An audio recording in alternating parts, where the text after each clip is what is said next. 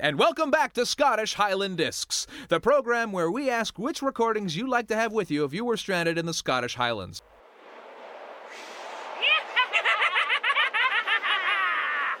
Double, toil and trouble, fire, burn, and cauldron bubble. Stay, ye imperfect Mac speakers, Mac tell me Mac more. Macbeth, beware! Macdoof, none of women bairn shall harm Macbeth till Birnam Wood come to Dunsinane, don't you know? Well, that's dead great. Then make what make need, make I make fear of Macduff. Aha! See you, Jimmy, and know that Macduff was from his mother's womb untimely ripped. What do you think about that? That's bloody disgusting. Lay on your great haggis breath, ye. Aha! Macbeth, you killed my wife, you murdered my bairns, you evacuated your bowels in my stew. I didn't. Oh, you did. I had to throw half of it away. You've severed me head. Behold, where stands the usurper's cursed head. Macbeth, your erse is out the windy. And know that never was there a story of more blood and death than this of Mr. and Mrs. Macbeth. Thank you.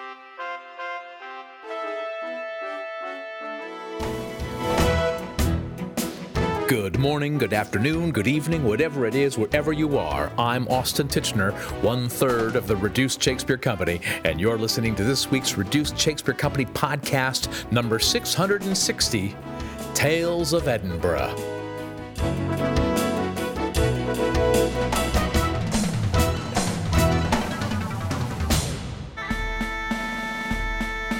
I am the father of modern economics, known as laissez-faire. Ironic than that Scotsmen are so tight. Beneath me kilt, I'm not wearing underwear. And if you dinna believe me, you're a bag of shite. Thank you. Well, it seems like August was just a year ago, but here we are again, back in August of 2019, and sadly, we are not returning this year to the Edinburgh Festival Fringe, which swung into action this weekend. I always want to be in Edinburgh, at least in spirit, especially during the Fringe. So to get myself in the fringy mood, I'm re-watching Trainspotting. I'm binging the TV series Case Histories, based on the Kate Atkinson novel and starring Jason Isaacs as Jackson Brodie, which is set in Edinburgh, although why so few characters have actual Scottish accents is very confusing to me. And I'm also re-listening to some of the previous podcast episodes we've recorded in Edinburgh, and I wanted to share some of those highlights with you. As we go, you'll be hearing songs from the Complete Millennium Musical Abridged, which we performed 20 years ago this summer in 1999 at the Assembly Rooms in Edinburgh.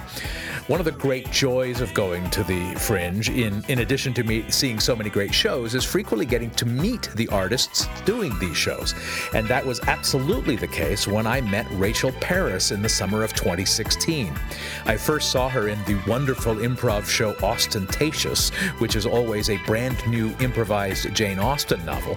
But I also saw her perform her solo show, and I loved them so much I wanted to chat with her for the podcast. Now, of course, she's a viral sensation for her work on The MASH Report on the BBC, but here from podcast episode 511, Improvising Jane Austen, Rachel Parris talks about performing not only one show at the Fringe, but two. It's been wonderful. I love the Fringe. I've been coming for like 10 years, so, I love doing it, but this has been a really knackering year. I'm so tired. I was doing my solo stuff before I started doing Ostentatious. Because in addition to being an improviser and actor, you're a fantastic songwriter. I've always done the songwriting and sort of like cabaret and concert stuff like that. But then about what year are we? 2016. 2016. So 6 years ago, a year before I started doing Ostentatious, I started doing stand-up and musical comedy songs at the piano. So I've been doing that a while now, and I started doing it at the Fringe in 2011, the year before we started doing Ostentatious at the Fringe. So for me, they've always run alongside each other, and it feels a little bit empty to do one and not the. It feels, because I did also improv and stand-up more or less alongside each other as well. So for me, doing an improv show and doing a stand-up show, and a solo show and a group show is just the right balance for me. It gives you you get so much out of doing a show by yourself. You know, getting to carefully craft an hour, like the writing and the way you can control everything about it from start to finish, and then you get so much out of doing the improv show on the side as well. Well, it's funny. We happened to be the reason we came and saw your show, and it was before. Well, my wife and daughter saw it before we saw Ostentatious.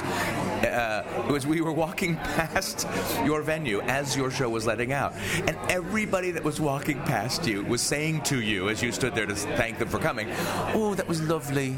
Oh, that was lovely, lovely." And so that was our. Well, we've got to go see Rachel Parris because it's lovely. And we did, and they were right. It was lovely. You say lovely in the guise of where I come from in England, which is the Midlands. Well, and lovely, and that's what it sounded like. Most of your audience was coming. You had a Midlands audience that day. Maybe they are. Maybe I attract everyone from where I'm from. Lovely.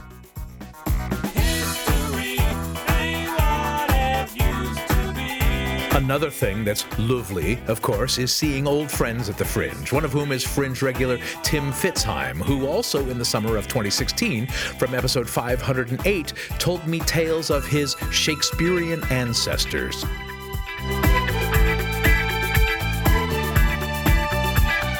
Yes, not Shakespeare himself, but Alain, the business partner of Shakespeare. I think Alain was the man that Shakespeare rented the land off to build one of the theatres. Okay. And was one of the shareholders in the company. One of the actors. Didn't Ben Affleck play him in the movie? Right. In the documentary Shakespeare in Love? Than me. Yeah, probably right. So, yes, related to Ben... No, it's not Ben Affleck. Yes, one of the family married an Alain. Okay. So they were neighbours in Essex, I think, a long time ago.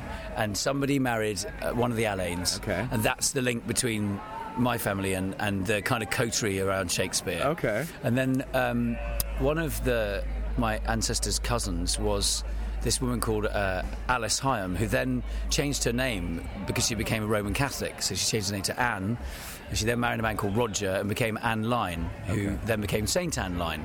Oh. In the way that you have to become sainted by being largely canonised, by being, killed. Yeah, very, very killed. So she was found to be harbouring priests in her house, and at the trial they said... In Protestant England. Not a good thing. Yeah, exactly right. And at the trial they said to her, and the judge was also related to the family as well, which made Christmases a bit awkward, really. But heavily Protestant family with a secret Catholic who then, at the trial, they said to her, you're accused of hiding priests in your house. And her defence was, I wish I could have had a bigger house, then I could have hid more priests. Oh. So she just didn't shy away from it. Like a boss. Yeah, no, she really did. And they went, right, well, we'll just move straight to the... execution. Straight to the sentence. Somebody find the hat. And basically they sentenced her to be hanged at Tyburn, which is where Marble Arch is now in London. And she then got put in prison. And what I find really interesting about it, because I didn't know much about this, my dad's never really talked about it, but no one in the family has, but is that she was really, really ill in prison. She got terribly, terribly ill in prison. And she paid for a doctor to come to her in prison, specifically to keep her alive. I mean, she was like, there's accounts of her choking up blood and being really, really ill. And there's accounts of her saying to the doctor, you have got to keep me alive so I can be martyred. So they can kill me. Yeah, exactly right. You've got to keep me alive so I can be killed. It's the most extraordinary logic you've ever heard of in your life. But she did. She stayed alive. They managed to keep her alive. She was very frail. They got her to the scaffold, at which point she apparently tucked her petticoats into her in a ladylike fashion, and said that she wanted to be modest even in death. And the crowd thought this was just extraordinary. You know, she was apparently just a really nice lady, and the crowd was sort of on her side. Oh. I think very much Shakespeare was on her side, and so he wrote obviously this poem about it, which is called "The Phoenix and the Turtle." Her being the turtle dove. And the phoenix being her husband, who was also martyred.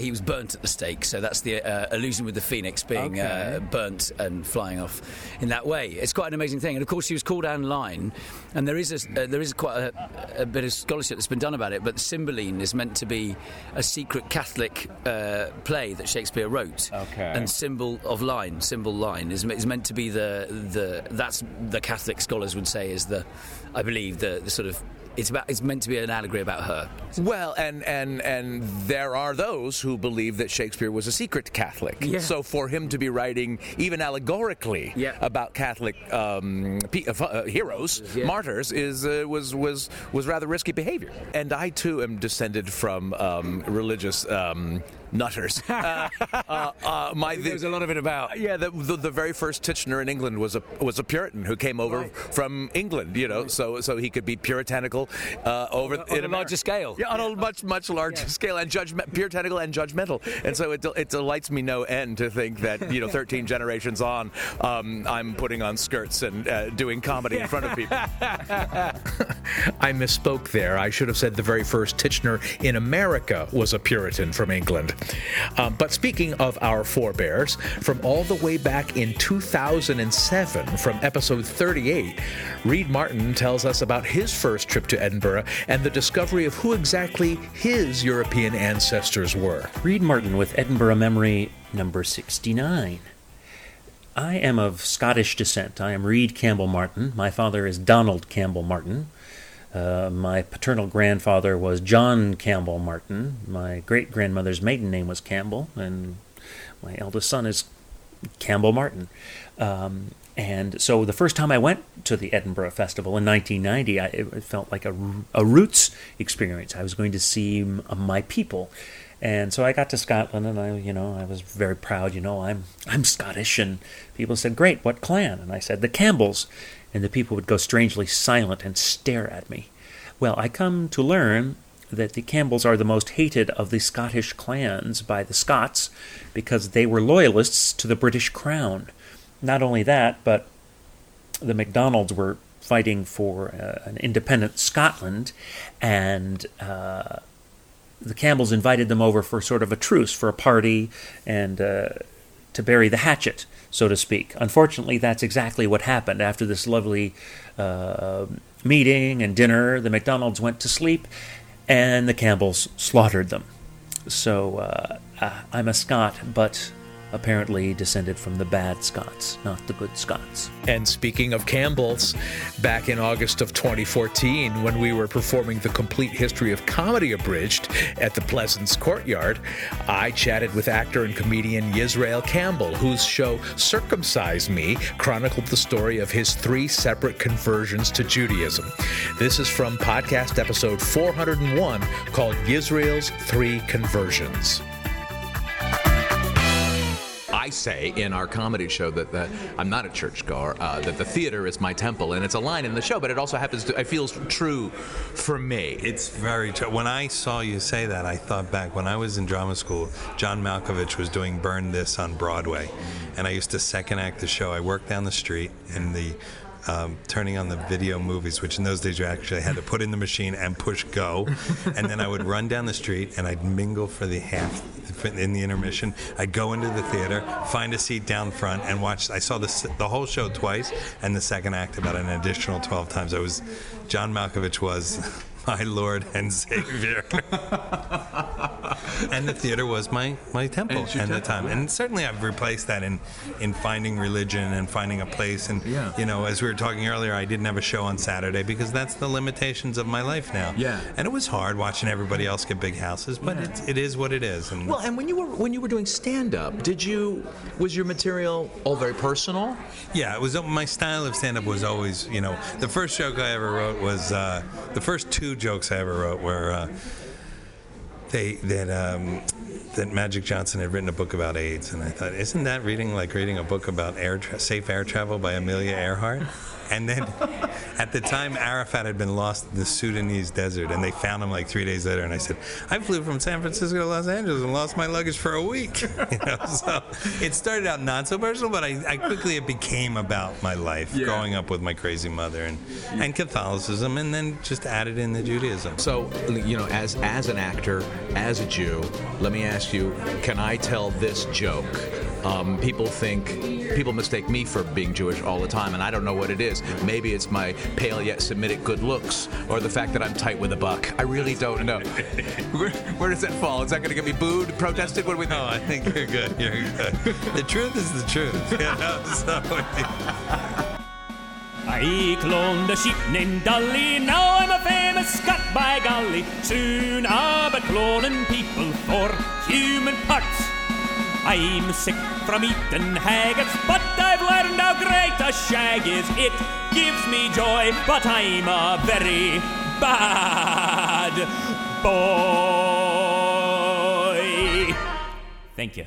Hello, I'm Mervyn Stutter at the Edinburgh Fringe on my 30th year on the Fringe, and I'm celebrating with the Reduced Shakespeare Company, and you are listening now to the Reduced Shakespeare Company podcast. Hey, thank you! I guess the question really is, why does God allow bad things to happen to good people? Although it's hard to understand the how and when and why, God has got a master plan and some will die. So if you feel without worth, like a weed that's been weeded, you didn't make the earth or the universe, He did. Blame it on the Lord. If you and your family get put to the sword, Blame it on the Lord. or you go too soon to your final reward. Where can you RSC the RSC? You can see Reduced Shakespeare in your own home by owning your very own copy of Pop-Up Shakespeare, written by me and Reed Martin and illustrated by the marvelous Jenny Maisels. It's on sale worldwide, and you can find links to both Amazon and independent bookstores in the US and the UK on our website. We have one performance left this summer of 2019 of the complete works of William Shakespeare abridged revised this week in Lake Placid, New York on August 10th. But we'll also continue touring the complete works of William Shakespeare abridged revised this fall with performances in Davidson, North Carolina, Greeley, Colorado, Arcata, California, Fayetteville, Arkansas, Bothell, Washington, I don't know how you pronounce it, Elmira, New York, Eau Claire, Wisconsin, East Lansing, Michigan for 2 nights, and Branchburg, New Jersey. We'll also be performing the Ultimate Christmas Show abridged in Pontiac, Michigan on December 14th, and for 3 nights on December 20th to the 22nd in Phoenix, Arizona. And we'll be premiering our 11th stage show, Hamlet's Big Adventure, a prequel, in Rohnert Park, California on October 18th to the 20th, and then we'll be performing it in Israel in November with performances in Jerusalem, Haifa, and 2 performances in Tel Aviv. As always, the very best way to stay up to date about all of our worldwide performance dates is to sign up for the Reduced Reader, our email newsletter. Go to reducedshakespeare.com and click on the link to subscribe, and check out our touring page for specific box office, venue, and ticket information. All of our fall of 2019 tour dates are now online. And now back to our Tales of Edinburgh. You just heard before the break our song about cloning Dolly the sheep from the Complete Millennium Musical abridged. When we performed Millennium in Edinburgh 20 years ago this summer, we were out in the lobby afterwards, and this very quiet, dignified man came up to us with a huge grin on his face and said, "I'm one of the scientists who cloned Dolly." He was thrilled to be mentioned, and we were thrilled to meet him.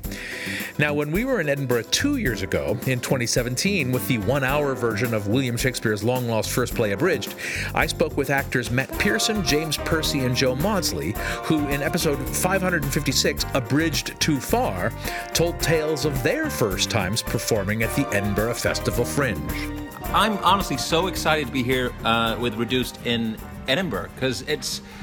I don't know, I suppose Edinburgh, right? Yeah, I suppose it feels like a kind of a spiritual home for the Reduced Shakespeare Company, right? Well, yeah, you're right. And in fact, this year, 2017, is the 30th anniversary of the RSC's first performance. Yeah. And the debut of the complete works of William Shakespeare. So it's always great to be back, but it's great to be back on this year. And is this James and Joe, this is your first time performing here? No, I've done another couple of shows here before, but never this scale, I suppose, with such a great venue and such a great show. It's a real joy to be here. Cool. Yeah, I came over with my college back in 2002. Is this the Odd Sox? No, with my college, Noel Baker Community School. And, wow, I've heard of that. Yeah. Just now. And we came over with the Urban Spaceman Company, and we performed Road by Jim Cartwright. Okay. And it was a group of like 15 and 16-year-olds. And I did that thinking I was amazing and going, this is great. And it was great. But to be here doing it in the Gilded Balloon is This is a great venue. I mean, the space that we're in is the debating hall. It's at the very top of the Teviot building, the Gilded Balloon venue, and it's a proper theater. Yeah, I mean, I feel like we're kind of cheating the Fringe a little bit. Like we're not in like a restroom in the back of a pub. The first time I came to the Fringe was 2002, and I was 12. I was 12 years old, in a student production of True West by sadly departed recently Sam Shepard. And we did it in the back room of a gay bar called the Holyrood Tavern, which is just down the road from the Pleasance. And it was a gay bar all through the year, apart from during the Fringe, when, like every other building, it becomes a Fringe venue. And it was in the back room, so you had the noise from the pub in the front. And I think the most we ever had in was 4 people. Oh my goodness! So this is playing to 200 plus people, whatever was in today. That's it feels like a real privilege to have that many people at the Fringe. Yeah. So when you're not performing, have you guys been seeing other shows? Are you resting yourself, conserving your energy, not staying off the alcohol? I hope. Oh, we're kind of competing, aren't we? Yeah. With alcohol and shows. Yeah. Well, this is great. Well, you guys will. There's no way you'll surpass either Teddy Spencer or Reed Martin, who last year I think saw each of them over 50 shows in 3 weeks. But how much did they drink? You might have them in the drinking department.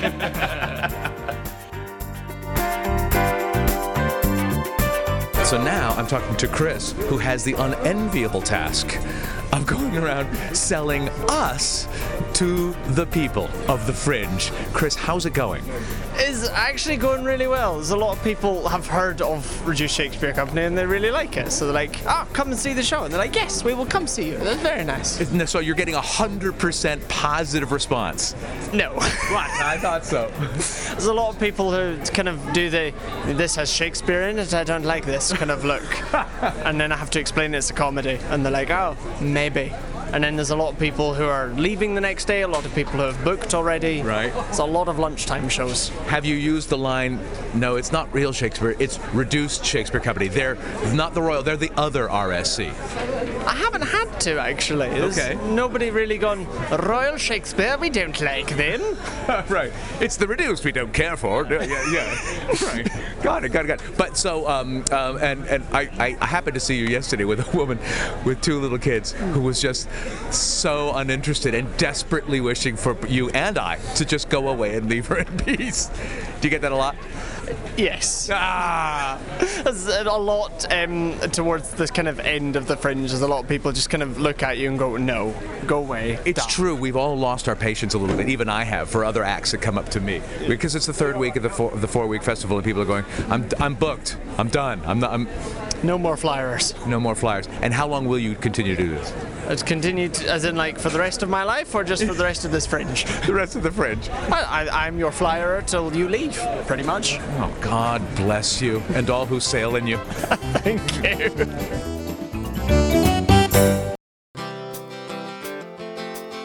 That was Chris, who was in charge of flyering our shows back in 2014. He spoke to me in episode 402, The Pleasance Courtyard, which is a glorious audio document of all the various tactics people will use to get you to A, take their flyer, and B, see their show. And that's it for this week's Reduced Shakespeare Company podcast.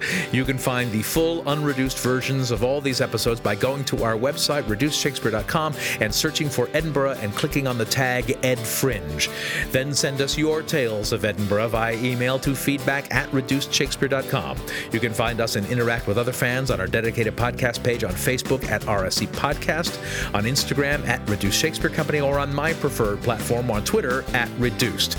You can also follow me on Twitter at Austin Titchener. Thanks as always to Olympian of Theatre Matthew Croak, web services by Ginger Power Limited, music by John Weber and Garage Band, and this week by Nick Graham, who wrote the music to the Complete Millennium Musical Abridged, with lyrics written by me and Reed Martin. You can download the songs and CD at Apple Music and at Amazon. Our random fan shout-out this week goes to Chelsea, who follows us on Twitter. No reason, it's just random. Special thanks to Edinburgh Fringe institution Mervyn Stutter, And finally, thanks very much to you for listening.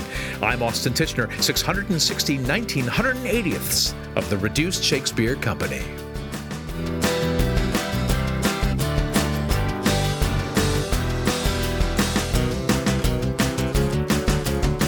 So now the show is over. There's only one thing wrong. This is a really repetitive song.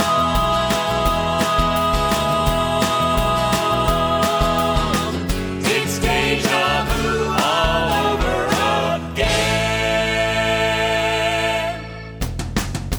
Deja vu. If it happened before. Deja vu. It'll happen some more. Deja vu. If it happened before. Deja vu. It'll happen some more. Deja vu. You can't remember when. It's deja vu all over again.